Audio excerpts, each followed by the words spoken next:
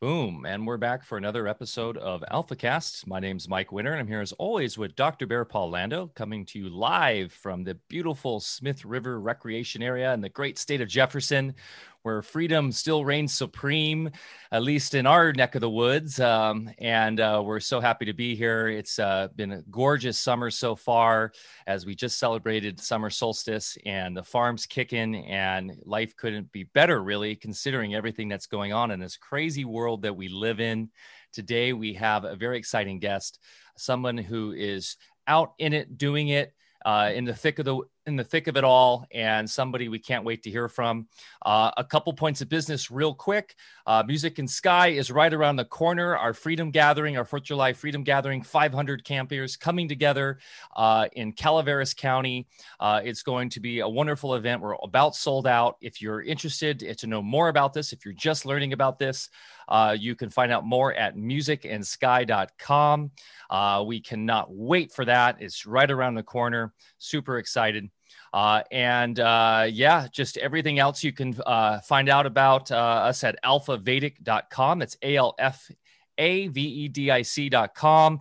Bear is coming out on a new Crow 777 episode in I think the coming week or so. So look out for that. And lots going on. So just stay up to speed on our Telegram. That's t.me/AlphaVedic. That is really the best place to stay up to date with everything we're doing. That or Discord, alphavedic.com/Discord. Today, we have adventurer, filmmaker, community activist, and former city mayor Renette Sinam today on to speak on the right for self-determination amidst today's climate of government oppression. Renette Sinam is an adventurer, storyteller, filmmaker, writer, community activist, and former city council member and mayor. Her activism as a freedom advocate has more recently gained her acclaim, but she has always walked a unique path. As a 27-year-old self-made adventurer in 1994, she battled sub-freezing temperatures, exhaustion, and the vast loneliness of the Alaskan wild, traveling over 1,500 miles, hauling a sled weighing 160 pounds with her rescued sled dog. As the mayor of Nevada City, California, Renette rose to her oath of office to oppose Governor Newsom's statewide mandate to wear masks by correctly asserting the order could not be enforced. Quote, "As you go about your day today, no, there is no law that orders you to wear a mask. Our governor does not have that unilateral power to make such orders. Ask our local police chief or officers. They will not and cannot cite anybody for not wearing a mask because the law does not exist." Quote. Renette's bold response predictably drew the ire of the political class, prompting her resignation from the city council. Renette stated, "These lockdowns and what I would call house arrests of a healthy public are draconian and are doing massive destruction upon our local economy and the overall well-being of our community. And when I would say that as an elected official, I got the wrath of God. So I'm going to say it as a private and free citizen." Hear, hear. We could not agree more. We've been shouting this from the rooftops since this whole shenanigan started and before, warning people about the impending pharmaceutical mandated adult vaccine agenda, which has been on the books for decades. Renette, so nice to have you here. Dr. Bear Lando as well. How are you today, doctor? Doing phenomenal, Renette. So glad to have you here. A lot to talk about. If you guys don't mind, I just take a moment, start this off a little bit more solemn. You know, a friend of ours, friend of AlphaCast here, John McAfee, was recently suicided. And he was a good friend. And he gave us favored status to interview him whenever we cared because he really liked what we were doing here and we had a lot in rapport. And he was a really fun gentleman. You know, he was what the phony Bill Gates of the world hoped to be. You know, he was the real deal. He was a true tech genius. He was a maverick. He was a libertarian, ran for president twice under the libertarian banner. So John, my friend, we will miss you. You were one of the good ones, and I know you'll be working behind the scenes here, and you inspired a lot of us. So, yeah, he knew that they were going to get him, and he announced that he would never commit suicide. And of course, within hours, last time we talked to him, he was just right before they put him in a Spanish prison, and then just hours before the U.S. was about to extradite him, they pulled the plug on his life. So, this is the sort of thing, that really needs to stop. I've seen personal friends end a similar fate, and, we've talked about it on this platform. So, I'm over it, and it's time to change our world for the better, which is a perfect segue to get into our guest, who is just a phenomenal, courageous, one of those true heroes on the planet in my book. Reinette, thanks for making time for us. Now, we could jump right into a lot of your activism and what, led you to this point, but maybe we could just digress a little bit and talk about your get a little insight into your persona relative to your adventures out in the wilderness. And my question is, what would prompt you to tackle the Alaskan wilderness solo like you did? I mean, that's an amazing story. So if you wouldn't mind starting there. Sure. Well, thank you, Dr. Barr. It's a privilege to be on your show today. You just do really great work, and you are a really wonderful and important platform for voices like mine to get out there, because we know the censorship is absolutely unhinged right now. And the only people who ever censor are the ones who are on the wrong side of history. So it's lovely to be on the right side with you. And so, yes, what prompted me to do these extreme treks. So, well, I'll try to keep it as short as possible. It was a series of events, but ultimately, what did happen was, after high school, my adoptive mother died. I was adopted at 2 months old, and her last words to me were, "If you're ever going to do anything, go do it now." And this is a woman who was going to start her life in a year when she retired, and she missed it. She missed her retirement. She missed living life by a year. So I went off traveling around the world, got the adventure bug, came home, wanted more of it, found out there was a bunch of men and women training to go to the South Pole. They were taking team members, and I was able to get on that team. And I was quite creative. They were asking me questions, the applications, how long you been skiing? I was like, well, 15 years. I was talking water skiing. They were talking cross-country skiing. They're like, well, what's the coldest temperatures you've been exposed to? I'm like, well, I've been exposed to -10, which is good for California. I didn't tell them it was a walk-in freezer at the local grocery store where I used to bag ice, where I worked. So I qualified on paper, and I trained with them for 10 months. And I had to raise a bunch of money. They went without me. I could not raise my $70,000. And then I actually put together an American Women's Trans-Antarctic Expedition out of Snowbird in Utah. And after I got the top outdoor women on the team, I was about 23, 24 years old. They said, Reinette, we've been doing this stuff for 15, 20 years. You're just starting. And they kicked me off the team, and they went to the South Pole without me. So in good fashion, I was depressed, and it took me a year to recover from that. And at the same time, I was doing a personal search, because I started looking for my natural birth mother at the age of 11, actively looking for her, writing to research organizations. And now I was almost in my mid-20s, and I could not find my mother. I could not find my family. It's like they had disappeared.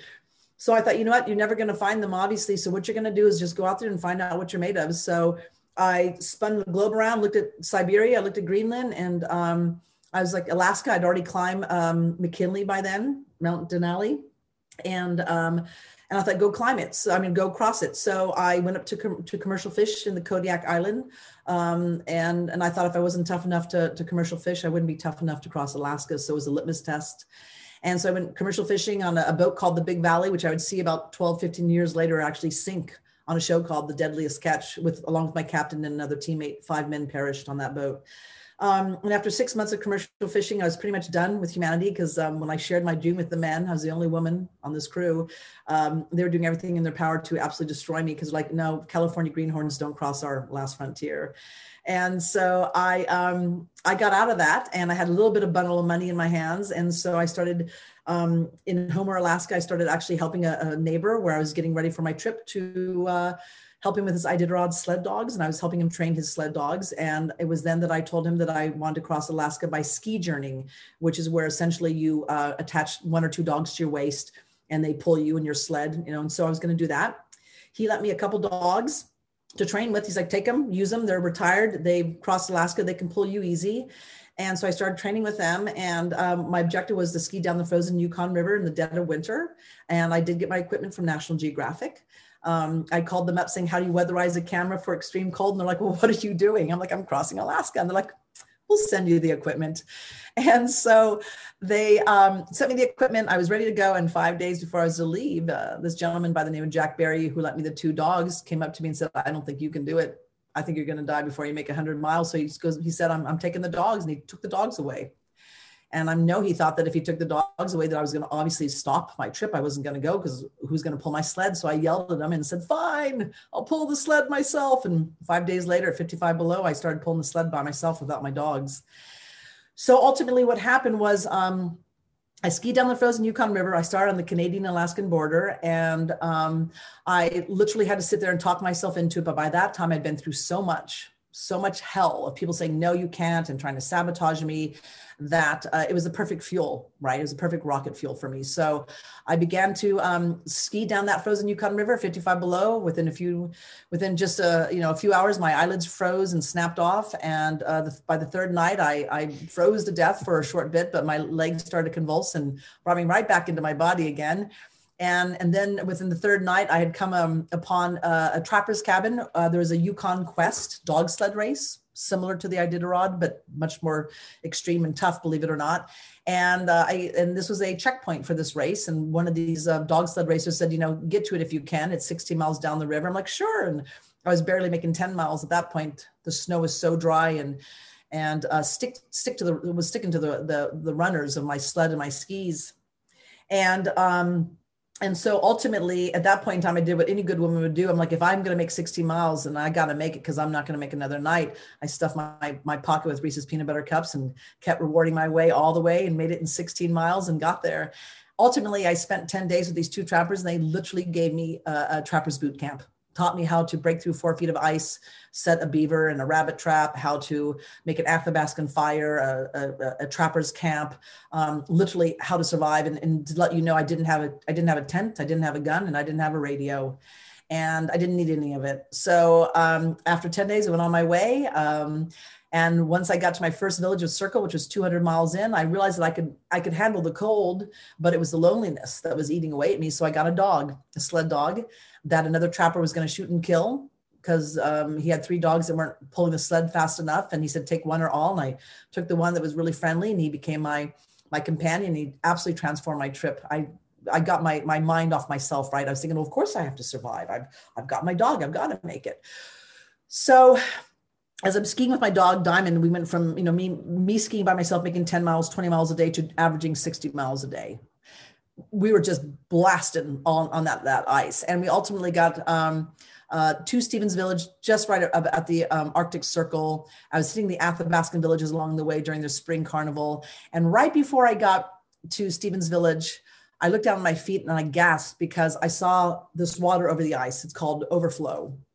And I realized that the river was melting way ahead of schedule. And I was like, no, I'm halfway. I'm halfway. I don't know how I know no other way to go. I mean, I'm equipped for, extreme cold. So I realized I had 2 options. I give up or I find a different way to continue. That's it, right? So I stayed in this Athabascan village, and the villagers are nice enough to clean out this little cabin on the banks of the Yukon.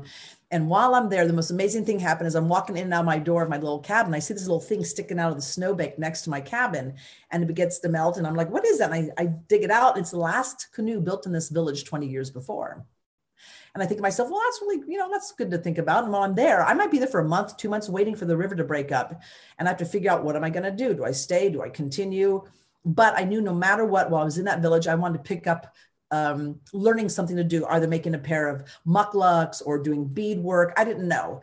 So I have this most extraordinary experience while I'm there. While I'm waiting, I'm like, well, I've got some time. So what I'll do is I'll do a light trip, not pull my sled. I'll go take my dog, bring just a few items with a backpack, ski 90 miles down to the nearest village for an adventure, and then come back, just keep myself busy. And it was on this part of the journey that ultimately, as I was skiing, I made the mistake of not going to the next village. I stopped in my tracks with my dog, sitting there looking at the village going, wow, this is it.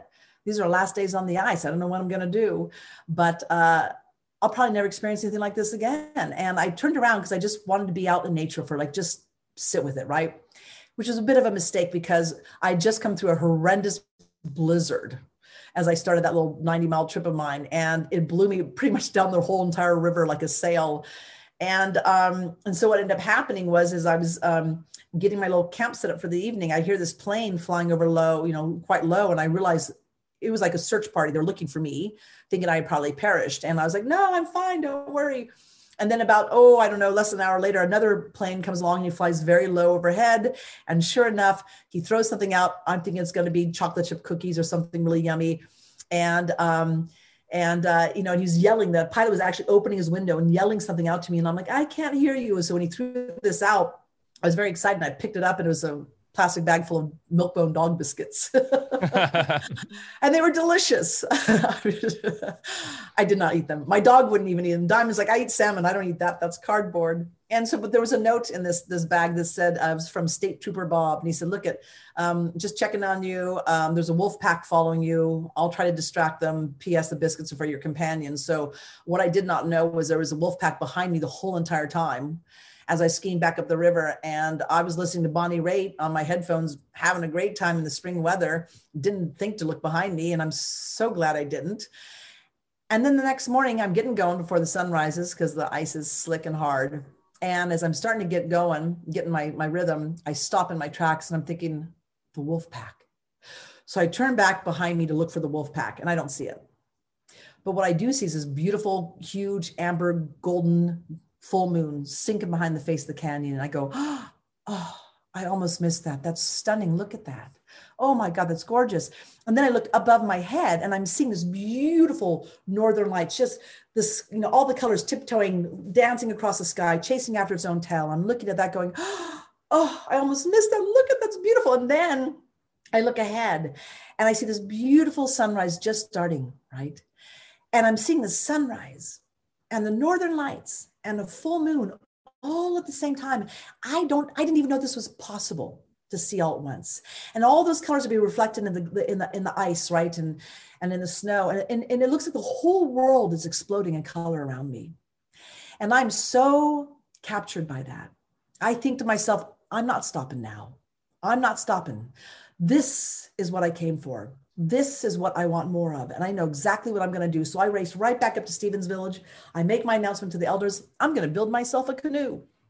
I'm building a canoe. Hey, I'm going to build a canoe. All I need are some tools. And the word got back to me that women don't build canoes in their culture. That's just not what they do. So I had to go back to the elders and I had to say, no, you don't understand. Where I come from, that's what women do in California. We're canoe builders. Well, they couldn't Google that. They didn't know that. That's not really quite true. They lent me the tools. I cut down 3 trees. I brought them on in. I had asked the Athabascans, what do I look for? They said, a tree straight, as few limbs as possible. Bark goes up and down, not crooked. I did what they said. And then the elders actually had Herb, a big-bellied Athabascan, come and have a fatherly talk with me. And he sat on the log and we looked out over the river and he says, we called you Wonder Woman because of all the miles you can ski in a day. But you build this canoe and we're gonna call you Fruitcake. So I start hand planing these beautiful 18-foot long planks of wood that I had ripped with a chainsaw. Then I start using a hatchet and a hammer, and I start hand planing. And this is where I got the most beautiful glimpse into our humanity. And this was a game changer for me.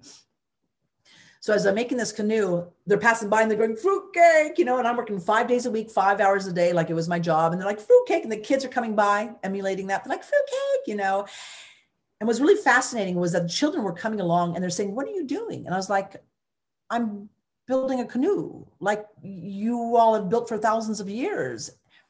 And that a canoe had not been built in that village for 20 years. These children had not been exposed to their own culture and they forgot how to, and I saw the break. In this indigenous people's culture and their wisdom. The children at that point no longer knew how to build a canoe. And it was heartbreaking to see that. And so they would hand plane and I would hand plane and they would learn and I would learn and the elders would come by. I'm like, how's this look? Well, what happened was, they're going Fruitcake. But what happened ultimately is I hand planed all these beautiful 18-foot long planks of wood. I submerged them in the local muskrat pond. I then put them at my feet. I had a pile enough for 2.5 canoes. I thought I was gonna be breaking a lot of wood just in case I wanted extra. And this beautiful thing happened. All of a sudden, when I started to assemble this beautiful canoe with the ribs, right, and the bars and stuff like that, they stopped coming by saying Fruitcake. Instead, they started to come by and say, I've got a seat clamp for that if you need a seat clamp. And someone else came by saying, I got some galvanized screws if you need some. And then someone else came by saying, I got some oil-based marine paint. You like blue and red. And I made that thing in 3.5 weeks. It was 2.5 weeks of hand planing, a week of assemble. And then I paddled that baby 900 miles in 11 days on flat water. Wow. So that took me 4 months, 6 days. And then I sent the footage to National Geographic. They edited a short little 10-minute version, put it on air. And they told me that I was the first woman on record that we knew of, right? White woman, in record, I don't know. Indigenous women may have done 100 or 1,000 years ago, I don't know. But on record as the first woman to cross Alaska alone. But what had happened to me was that ultimately shaped me for my leadership later on. And the reason why I did was a couple different things. One is I was trying to escape my humanity.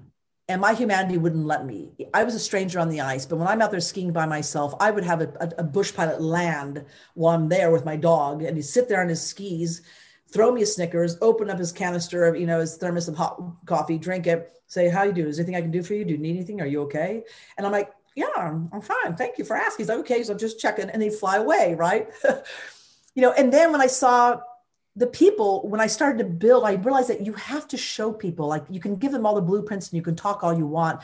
But once people see you're doing something, they want to be part of that. They want to be part of a train that's moving forward, right? They love to be part of something creative and imaginative and like, that's crazy.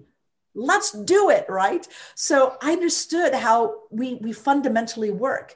And there's also something very interesting too, I learned about myself and all of us, right? And that is if somebody said to me on the banks of that Yukon River, Renette, in order for you to get from point A to point B, this is what you're going to have to do.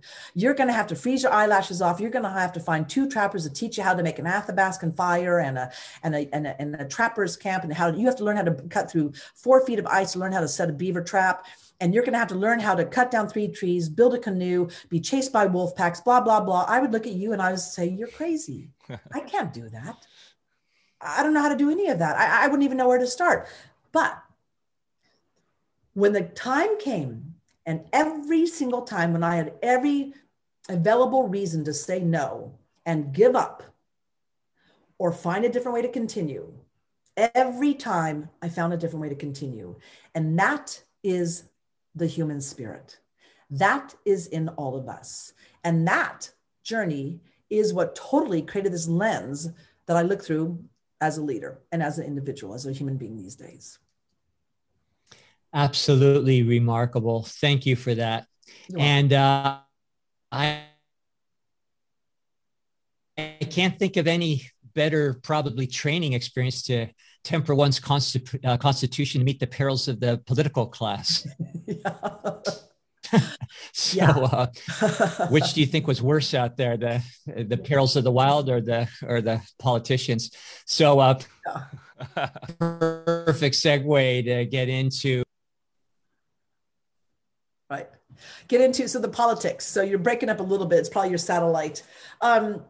Right. So I ultimately, when I filmed this for National Geographic, I fell in love with filmmaking. So I actually went to Los Angeles and studied filmmaking for 8 years and I was not a big city girl. I'm more of a small country girl, right? But I went down there. I loved every aspect of filmmaking. And then I came back after 9/11. I came back home because digital editing was available and you had digital cameras. So I didn't have to live in LA. And it was then that I began to really become aware of all things, our addiction to oil and the perils of that, right? Going out and causing wars and taking over, other nations' resources and realizing too that ultimately we were being held over a barrel, whether peak oil existed or artificial peak oil, where right it could just be held back and we'd be strangled.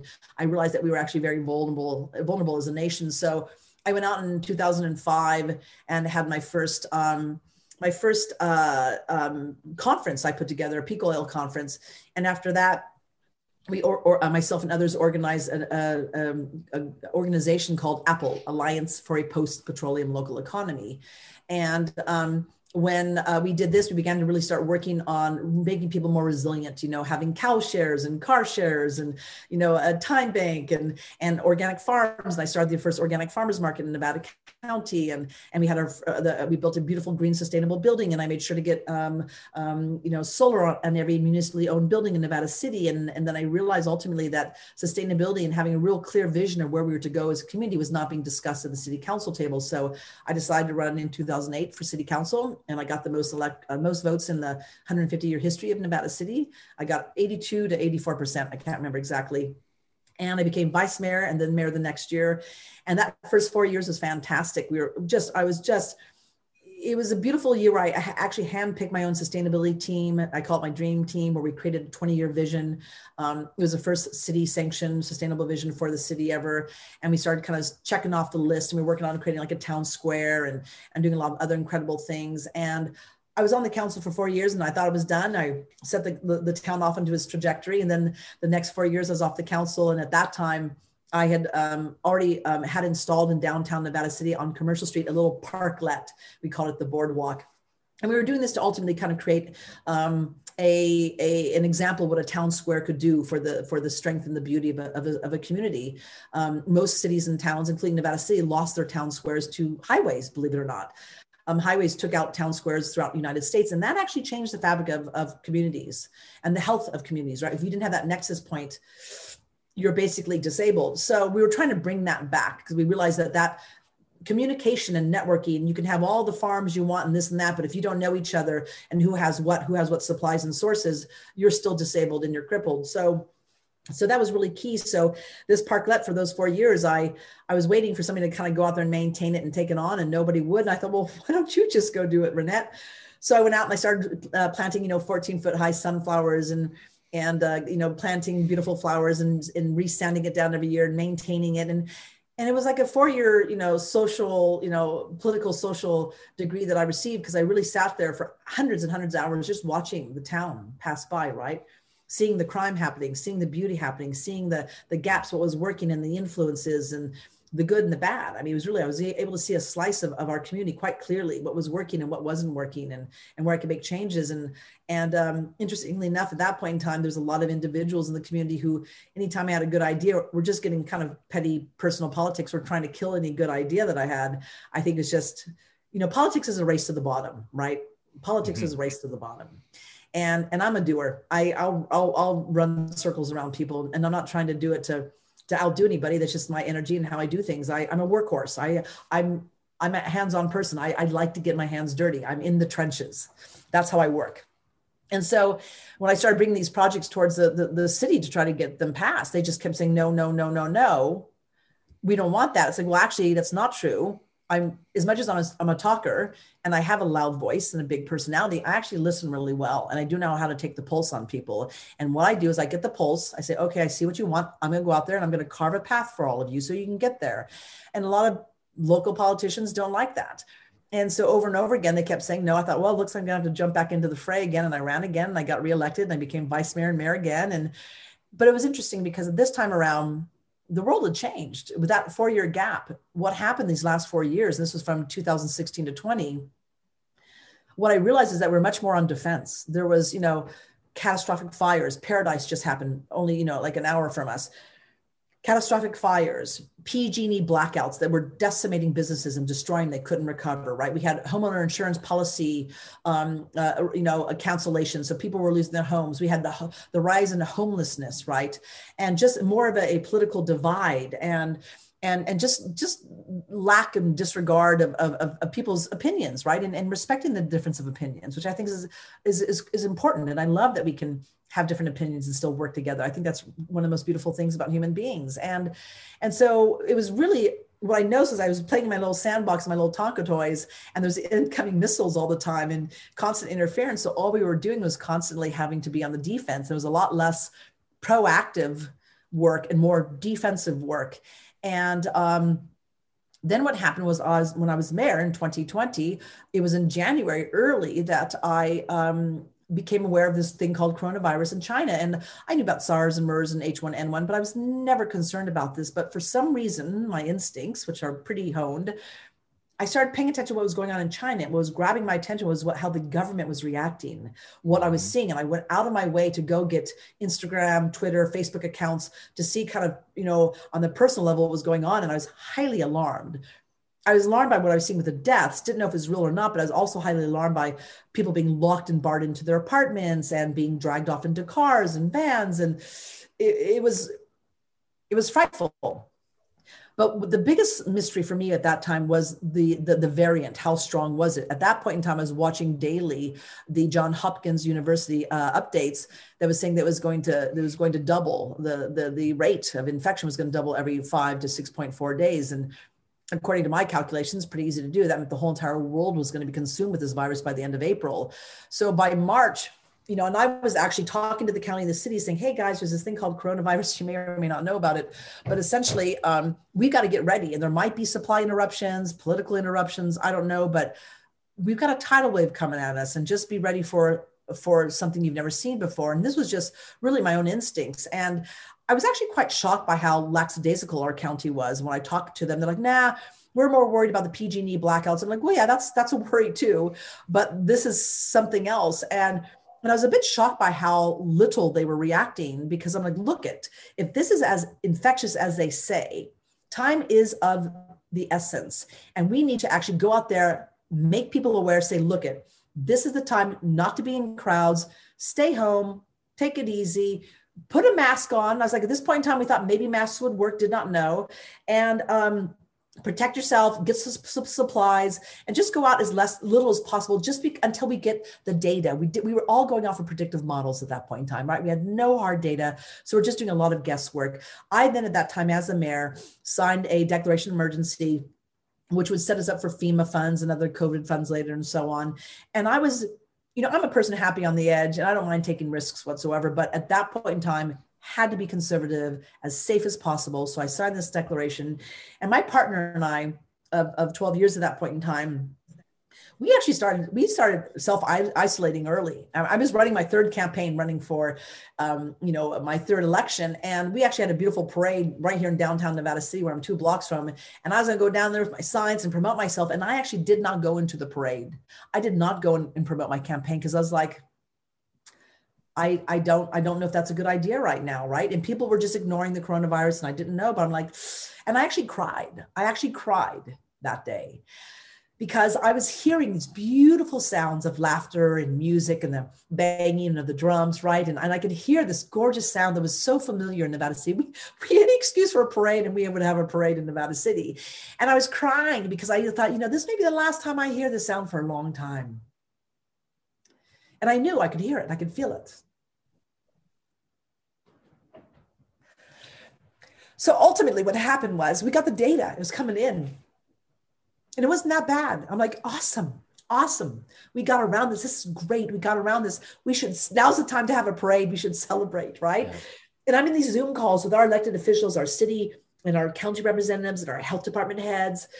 And I'm like, hey, you guys, look at this data here. Look at this. And we have doctors who are successfully, they've found therapies, they're treating, it's get it early on. You do this, you do that. We're okay. We're good. Intubation's not necessarily the answer. And they kept saying, Rinette, stop asking so many questions. If you want to ask more than 2 questions, wait till this meeting is over. We'll get everyone off the Zoom call, and then we'll go into the blades of grass. And every time I'd put my hand up, they'd mute me, they'd ignore me, or they'd put me on the sideline. But look at guys, we're okay. We need to adjust ourselves accordingly. This is when we go out there and we make sure that we distribute the vitamin D and vitamin C and the zinc tablets. This is when we go out there and we make sure that we have organic gardens in every neighborhood, right? And we have people getting their hands in the soil, eating organic food, communing, boosting that acquired immune system. This is where we just do a big sigh of relief and say, okay, we're good. Now let's make sure this never happens again. Silence. Go home, stay home, be afraid, don't socialize, and put your mask on and destroy your ability to make an income was the message we got over and over and over again. And I was saying, we've got a problem. So at this point in time, I've won my third election. I'm going to get back on the council. I'm still mayor. And at this point in time, I'm looking at the research, and my type of leadership is, whether I'm fighting 5G, cell antennas, trying to educate people on anything from parking meter science to going out there and how to, use goats for grazing to reduce our fire risk. I go out there and I literally search out the premier experts in the respective fields.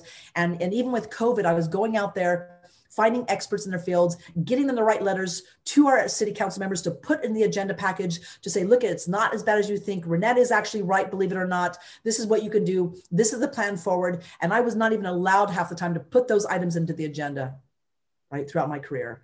And this was another one of those times.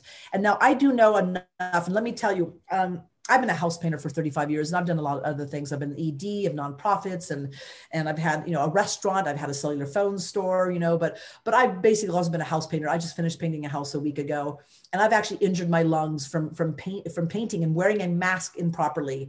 So when I was saying to people, like, look at these N95 masks, they're not the end all, and it looks like it's not going to work with these type of virus, right? Because the virus is so small. But you can injure yourself if you incorrectly wear a mask. I know this because 20 years ago, I started to develop a hack at nighttime, and I found out I had what's called industrial bronchitis, which meant I was wearing dirty masks, thinking, it's better to wear a mask than not at all. It was on the floor of my car, but I'll pop it on. I'm spraying today. Or it wasn't fitted to my face, and the paint would come in, and I damaged my lungs. So I'm like, look at guys, masks can, and that's what our health department was saying in the beginning, like, no, masks aren't that safe. People don't wear them properly. No. And then one day, just like Fauci, they just changed their mind. But it's not based on science. It's not based on data. And I'm saying, no, wait, you guys, it's not as virulent. It's not as deadly. We're out of the woods. Let's get back to life. Now the sun's coming. It's summer. Let's get the acquired immune system going. Let's promote vitamin D and C and zinc and so on, and healthy living and getting your hands into the soil. Let's do that. And again, crickets. And then here comes Governor Newsom, and he makes this mask mandate. And I've been watching him making these executive orders over and over again, totally bypassing the legislative process, which is absolutely legally required in order to pass bills. And he has now made himself the king, and he's passing these laws. And let me tell you, he's passed over 400 laws in less than a year, like in 6 months, actually. This is a record by himself. This is not democracy, just to be very clear. This is not representative government, to be clear. And so he makes this mask mandate, and I'm like, wow, didn't know we could do that. So I went down to our police chief at that point, and I talked to him. I said, Chad, so this mask mandate, I said, tell me, I said, are you going to enforce it? And he's like, no. I said, is this legal? And he's like, no. He goes, there's no penal code. We can't do a thing. It's not a law. There's no penal code, and we can't enforce it. And it's just, that's not how it works. I'm like, thanks. That's just what I wanted to know. Thank you very much. And then at the same time, I go back home. There's a woman named Peggy Hall, who's the Healthy American. I had been watching her videos, and she happened to have a video going through how laws are made, how legislation is done, what Newsom had done illegally. And I don't care what the courts are saying. The courts are now hygiened, and they're as corrupt as can be. And they're saying, well, as long as it's an emergency, he can do this. Like, but we're not an emergency. And emergencies don't go on for years and years. Emergency is like for a matter of a few days, a month or so, until you get everything, taken care of, and then you're out of the emergency and you move on. It does not go on in perpetuity. So I went out there because at this point in time, I had been so frustrated that nobody was hearing me. Our local press was eviscerating me, villainizing me, misquoting me, lying, misrepresenting the truth, that I'm like, okay, I guess I'm going to have to go out there once again. I've done this before on Facebook and make a big, bold statement. And I went out there and did exactly what you had read earlier. I made this post, and I knew it was going to cause darts to be thrown at me, but I'm like, I've got a job to do. And I took an oath to protect my constituents from enemies, foreign and domestic. And from what I can tell, we've got a lot of enemies around, domestic enemies all around us. So I did this, letting people know, like, you have rights to breathe air, right? There are certain processes for a law to be made, and this is not it.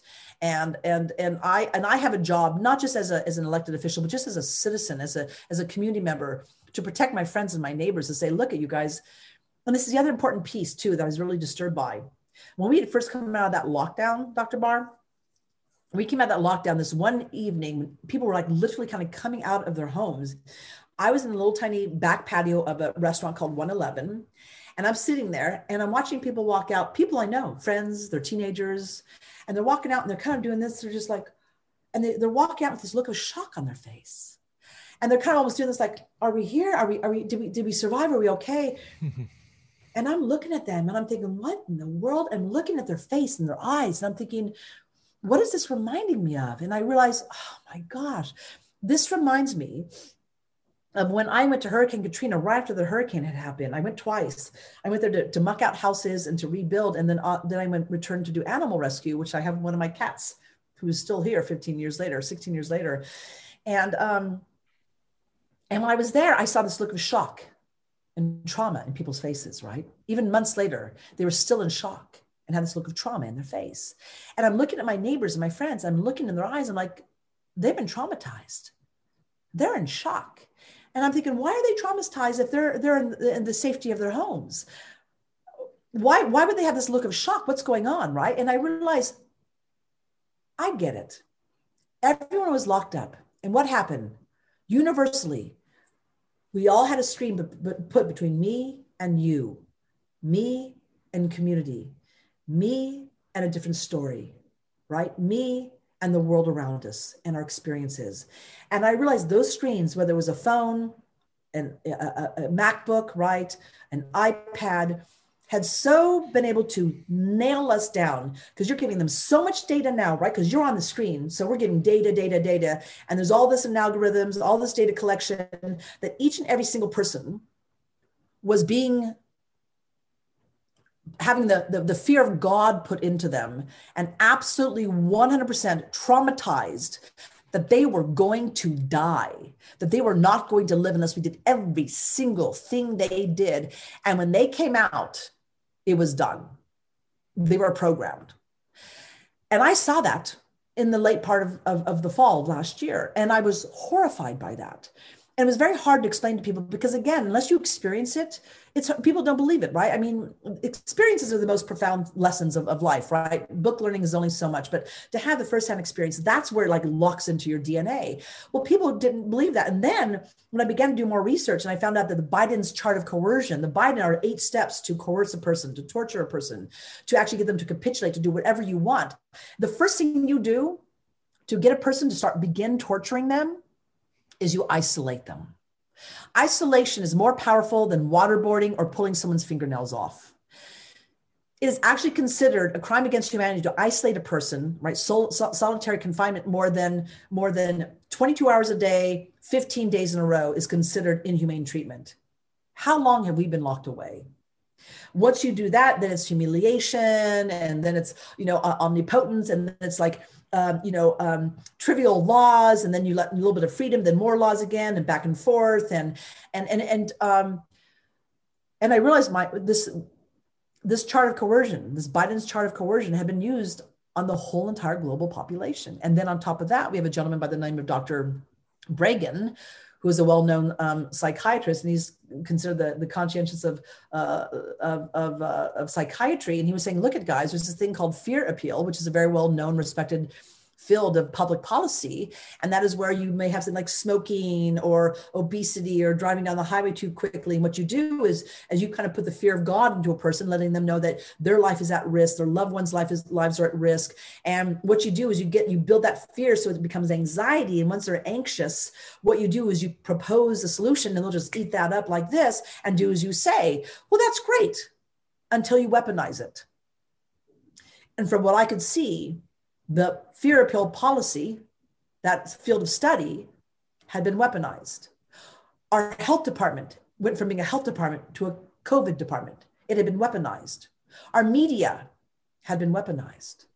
Our political representatives had been weaponized, right? And even our neighbors had become weaponized, and we were going at each other, right? Social media had become weaponized. And from what I could tell, we were in a full throttle World War III. And people don't like it when I say that. Yep. But you can mark my words and come back years from now and watch this video and tell me where I'm wrong. But this is World War III. It is weaponized. It is silent weaponry. It is highly technological. It is using disinformation, misinformation, and algorithms, artificial intelligence, bioweaponry, right? That's where we are. People don't want to hear this. I understand, because it scares us. Centralized corporate media. Oh, yeah. Oh, censorship, cancel culture. Yep. This is what you do when you're trying to silence the people who are calling out the truth. And so on July 8th, when I'm ready to step down as mayor, take my oath for my third term, we're on a Zoom call. Of course, we're not in our chambers any longer for the council meetings. And I said to everyone, just to be very clear, I'm ready to start my third term. But I have to tell you something that many, many years ago, there's a gentleman by the name of Dr. Leonard Hardell, who spent years and years collecting empirical evidence and studies to convince the World Health Organization that Agent Orange is a cancer-causing agent. And once he was able to convince the WHO, they went out to all of these chemical companies saying, please stop spraying, you're committing crimes against humanity. They would not. So they actually ultimately sent them all this evidence and studies and so on. And once they did this, they were then able to take them to the world courts and hold them for crimes against humanity. And there's only one question that they asked. And that question was, what did you know by when? To identify whether or not they're committing a crime against humanity. What did you know by when? So I said to my city council, at this point in time, you received enough information to know better.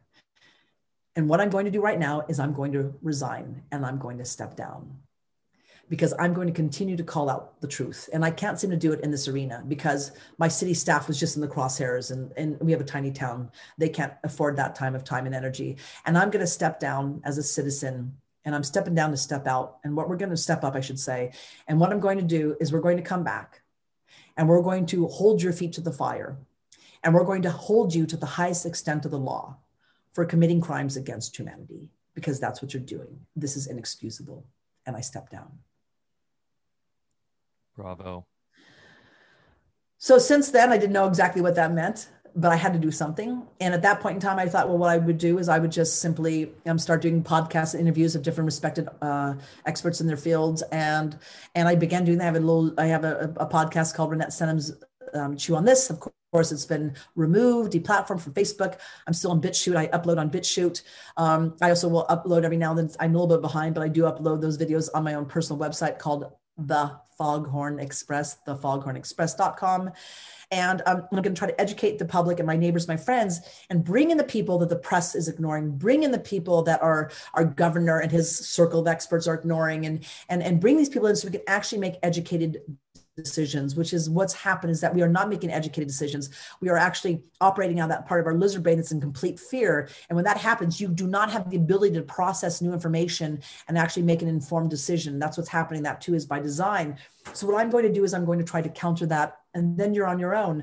And so I did that, and ultimately, long story short, I went on the Del Bigtree show. I was telling my story there. I was being interviewed here and there. And I teamed together with a lot of people here in the state of California, actually even around the country, because we know what's at stake with California. If California falls, the rest of the nation will go. And we put together a statewide campaign that we'll be announcing here in just a matter of days. And we call it the Wake the Bear campaign, because we're waking the mama bear. And it's all about the seventh generation principle. This is a beautiful statewide campaign. And the seventh generation principle, to let people know what we're doing, is many people don't realize that the Constitution was actually inspired by the Six Nations of the Iroquois Confederacy. Our indigenous people gave us this beautiful sense of freedom that we have, right? And I, as a gay woman, have been able to go out there around the world, do whatever I dreamed of, whether I'm successful or not. I've had the great privilege of being able to pursue any dream that I conjured up.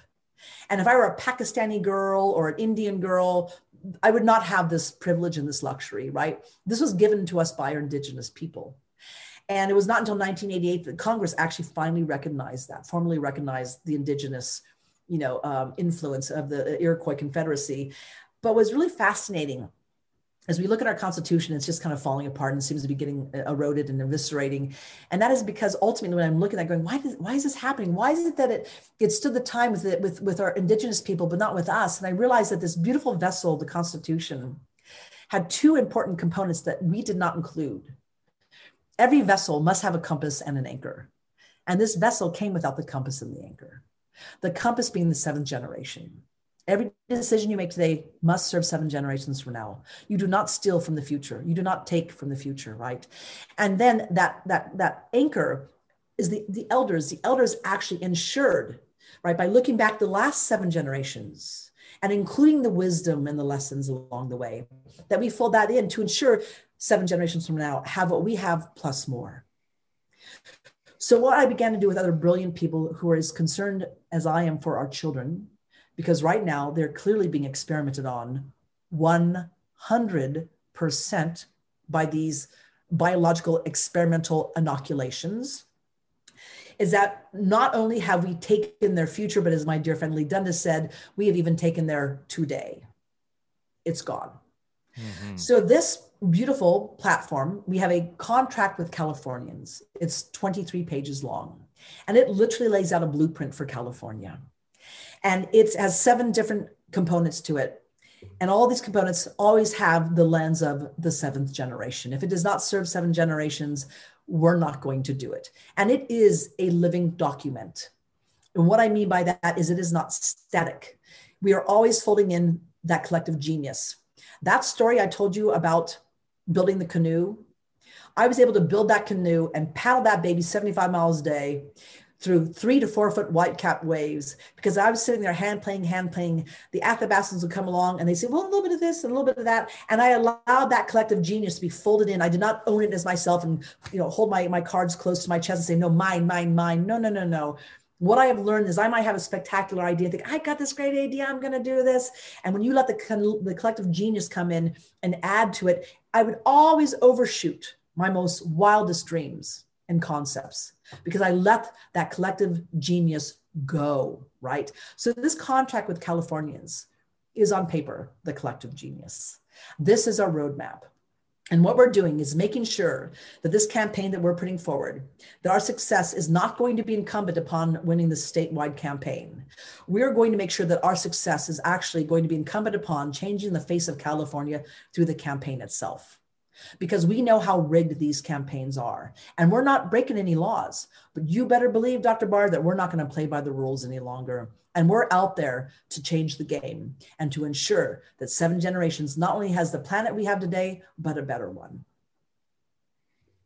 Bravo. Wow. Bear, are you there? I'm blown away. That was so amazing. We know that people like Newsom are experienced, and I've had a little experience. Bear, you're breaking up pretty bad. You're breaking up pretty bad. How many do you right? believe are actually? Hey, Bear, can you start over go ahead, again? Mike. Okay. Well, I think I know where we're going from, and this is what I'll say here.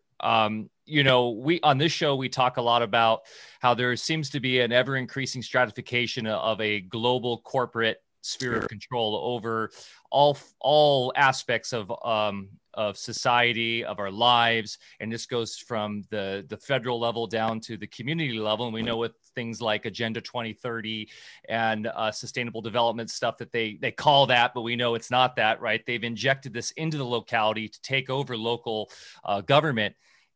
Is there still a political solution, do you think, Reinette, for this? Or is it going to take more of a ground swelling kind of uprising to really have an effect to turn the tide against this large stratification of global governance? Wonderful question. So this campaign we're talking about, there's no one person that's going to save us. And I don't care who gets elected, let's say, for instance, as governor with this recall or for the 2022 election cycle. One person cannot save us. That's a myth. They can help us.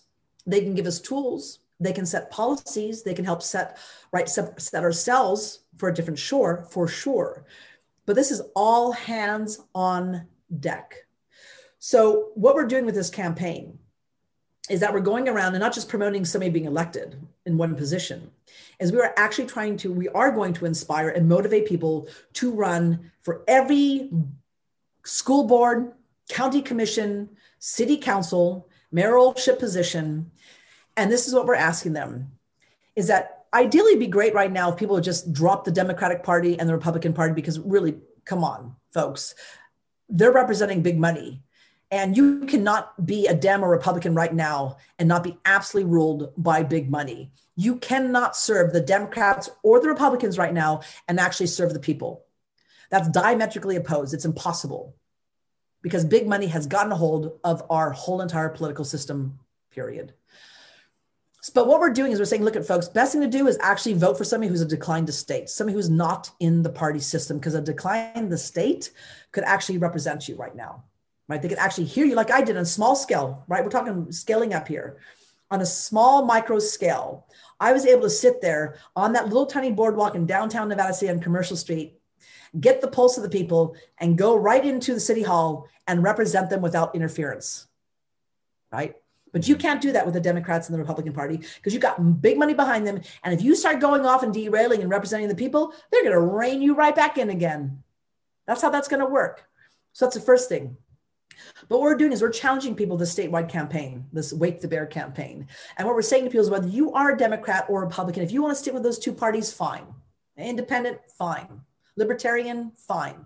But this is what we're going to do, and we're going to challenge you to do, is we're going to ask you to think of your children, your grandchildren, what we've done to them right now. And we're going to ask and challenge you to actually fold in that seventh generation principle into everything you do. Whether you're a Republican or a Democrat, we're going to ask you to think about the children, because this is a form of drafting. And what I mean by that is, if we think ahead, we will pull ourselves forward. If we look forward, we will drop our weapons, we will drop our caustic words, we'll look to the future, the betterment of the children, and we'll literally come together without sitting there having to battle it out and think someone's going to win. No one's going to win in this game. No one's going to win in this ring that we're in right now. But if we all redirect our attention to the future, we will literally pull ourselves forward and end the divide once and for all. And when people say to me, what do you mean seventh generation? How do you fold that in? I'm like, I'll give you a real simple, basic example of what I'm talking about. Let's say I'm a farmer and I've got weeds along my farm and my roadway, and I want to get rid of those weeds. I can ask myself, do I spray with Roundup, glyphosate, or do I spray with white vinegar? What better serves the seventh generation? Mm-hmm. And this is what I've said to many years ago. I had a great meeting with a gentleman by the name of Stan Meckler. His son, Mark Meckler, started the Tea Party. Actually, the Tea Party Patriots started right here in downtown Nevada City, right where that little boardwalk was, as a matter of fact. Wow. Didn't know that. And we were diametrically opposed, right? I'm this more libertarian, more liberal. Well, actually, I'm a little bit of a libertarian, a progressive libertarian. And I'm over here, and they're, Tea Party over here. And I sat down with Stan Meckler, the father of Mark Meckler. And we sat down, and it was like a big deal for us to come together. We had this breakfast this one morning. And I asked Stan, I said, what's your biggest concern? And this was 11, 12 years ago. And he said, I'm worried for my grandchildren. And I said, I'm worried for your grandchildren too. And we had an instant connection. And once we connected, we started to talk about that, right? And I realized that this is where we were coming together. And I said, Stan, I have to tell you something. I said, I understand the Tea Party, and I actually don't disagree with a lot of your beliefs and so on. I mean, I'm not your normal progressive whatsoever. I mean, I really, you can't pinhole me or put me into a box whatsoever. I just don't operate that way. But I said, I kind of understand all the parties and where they come from. I don't always 100% agree, but I said, I understand the Tea Party. I said, but I have to tell you something. I understand why you want smaller government, because I actually do like smaller government, right? That's a little bit different than most, let's say, Democrats and progressives. I said, I think they're interfering in our lives a little bit too much. I said, but let me tell you, I said, you would be able to get more people fold into, let's say, the Tea Party, if you would encourage your ranchers, your farmers, your Tea Party members to actually fold in that seventh generation principle. And if we could actually have the farmers and the ranchers and so on, and the politicians actually make the decisions at the local level to serve 7 generations, we don't need government telling us what to do, giving us the red tape, giving us the fines, giving us the fees, giving us the interference. If we would just make the decisions, we don't need big government to do it for us. Because let me tell you, all those environmental decisions and all that red tape they've been giving us hasn't served the seventh generation anyway. It served their pocketbooks. It served big corporations. It hasn't. After all this environmental regulation, where are we? Nowhere. We're on the brink of ecological disaster. And I'm not talking climate change. I'm talking our water, our soil. We have 64 harvests left worth of topsoil. 64 harvests on this planet worth of topsoil. Now we're saying we don't have water. We live on a water planet. You telling me you don't have water available? Who's taking it? But if you guys would fold in these principles just into the Tea Party, you would get hundreds, you would get thousands, you would get millions of people. Because now we're serving the environment, not climate change, but the environment, right? And we're serving our children, and we can all work and move forward again. And I don't know if that was heard or not, but that's where I am now 12 years later. Fast forward, here I'm like, okay, they may not have heard me, but this is what we're going to do here. And we're going to do it across the state. And we're going to all be getting on a bus, going up and down campaigning, having workshops. We're going to have a backbone to our workshops, including private membership associations, teaching people about PMAs, which is actually what the upper echelon's been doing for generations, which sidesteps all the bureaucracy and the red tape. It's a two-tiered system, right? The RNC and the DNC and Bank of America, I think even the Vatican, are private membership associations. They don't pay the fees. They don't have the regulations. They don't need the permission, but us little guys, we do. So we have people now becoming private membership associations. So We're going to teach people about that.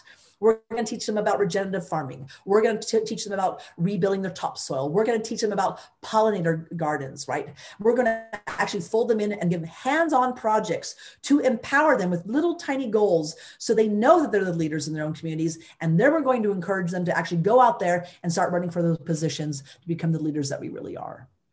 One other thing too, Renette, I'd love to talk to you about sometime is economic sovereignty. That's something I work in the background. And that's, I think, one of the biggest issues, what you're talking about with the seventh generation principles. We don't have that because we live in a debt-based system. Right. It has been a credit-based system where everybody's now, got to have it now. And we're in an inflationary system instead of a deflationary saving system like we used to be with the gold standard, where everybody inherited their property. They had long-term investment, long-term view for the generations. Now it's just burn it now, do what we can now, build junk, and that is a huge issue. And that's why I like Bitcoin and why I like some other options there, hard metals and stuff, because I feel like if we can get people sovereign with their money supply, because we know there's some big stuff coming down the line with the money situation. That is a huge, massive aspect in local currencies, local sovereignty, local commerce, even bartering. Developing all that. We'll be talking a lot about that at Music and Sky coming up next weekend. So I would love to have an even offline chat with you about that and some solutions we're developing and decentralized internet protocols, decentralization using new technologies. 100%. And the blockchain, absolutely need to utilize blockchain for elections. 100%. All these good works I'm talking about, if we do not have control over our election process, forget about it. So we've got to get a handle on that. And that is absolutely critical. We know that's a crisis. So the best thing I can think of is blockchain by far, because even if you do ballots and stuff like that, we know ballots can be, manipulated and printed out and so on. So that's critical. Decentralization. We can decentralize our power grids, our water sewage treatment plants, our water treatment plants. Absolutely. We're using zeros and ones in a computer for our dollars, and we've got, of course, a fiat currency. But the truth of the matter is I started a local time bank here 7 years ago called Our Nevada County, HOUR, Our Nevada County. And literally I keep an accounting of kindness. And by keeping an accounting of kindness, that accounting turns it into a global currency. There's over 40 countries that use time banking. And what people don't tell you is that all you need to do is make the decision, like, what are we going to base our asset on, right? And what people don't realize too, and this was a game changer, this is a paradigm shifter for me when I started this time bank, is that I found out that the European witch hunt lasted for 300 years. And the European witch hunt, all of the local economies were based upon the witch hunt. The local magistrate, the local witch hunter, the one who started the fire, right? The one who hung them, right? The one who prosecuted them. I mean, local economies were built upon The witch hunt. That's how they fueled their economies. That's how they made a living. If we can make a living off of the witch hunt, why can't we make a living and build local economies based upon kindness? Whoever tells you that, whoever says to you that's even possible. Hear, hear. I couldn't agree more. And I know, Bear, how's your internet doing over there, Bear? It's a bummer. He's on satellite. You tell me. Yeah, stop me if it's too bad. Okay, go ahead. Okay. So, Renette, this is so wonderful because, first off, just bringing in the fact that the Constitution was modeled on Native American, organization and understanding. I tell that story quite a bit. People are amazed and don't even believe it when I tell them that, because, of course, we're trying to demonize everything about this country and throw the baby out with the bathwater. And of course, the true role of government originally was to be a curator of all the talent out there, within the collective culture. And the fact is also, a lot of us already are doing exactly what you're talking about now. Here at our farm, we grow our own food, we grow our own medicine, we make our own medicine. We're, gathering with other people that do the same thing in every location. We're sharing ideas. We have free energy devices. We have all the solutions, of course, but government to this point has been in the explicit role of preventing us all from getting together, and not only doing that, but gaslighting us so that we think that nobody else out there is doing it. Right. So, of course, what you're doing is, the true just return to indigenous cultures. And, as we talk a lot about too, all of us are from indigenous cultures, right. But as people came to this country, I think a lot of that was thrown by the wayside and forgotten. So we're all getting back to our roots. We're finding that all indigenous cultures have, mostly in common and not otherwise. So, just wonderful. So, we'll be following closely as far as what you're up to there. And what other resources do you have where people can tune in and just monitor the progress and join and actually support you? Right. So there's a couple different things. I do have my own personal website I've had for a few years called thefoghornexpress.com. So when this big announcement is made and so on, we'll be feeding that information into that website. I do feed in also some of my interviews that I do as well, thefoghornexpress.com. There is a website right now that we just have a placeholder called Wake the Bear CA for California, wakethebearca.com. We'll be going live next week with the whole entire campaign. And those are probably the two best places to actually go. So in fact, if you go to wakethebearca.com, if you hit the little here button, you can send off an email. That'll go to me directly, actually. And then we'll get you into our database, and we'll start sending you newsletters and so on. And that's the best way for right now. And it's just, what's really interesting is that what we're able to do today was not available to us a year and a half ago. We are at a precipice. We are at a crossroads.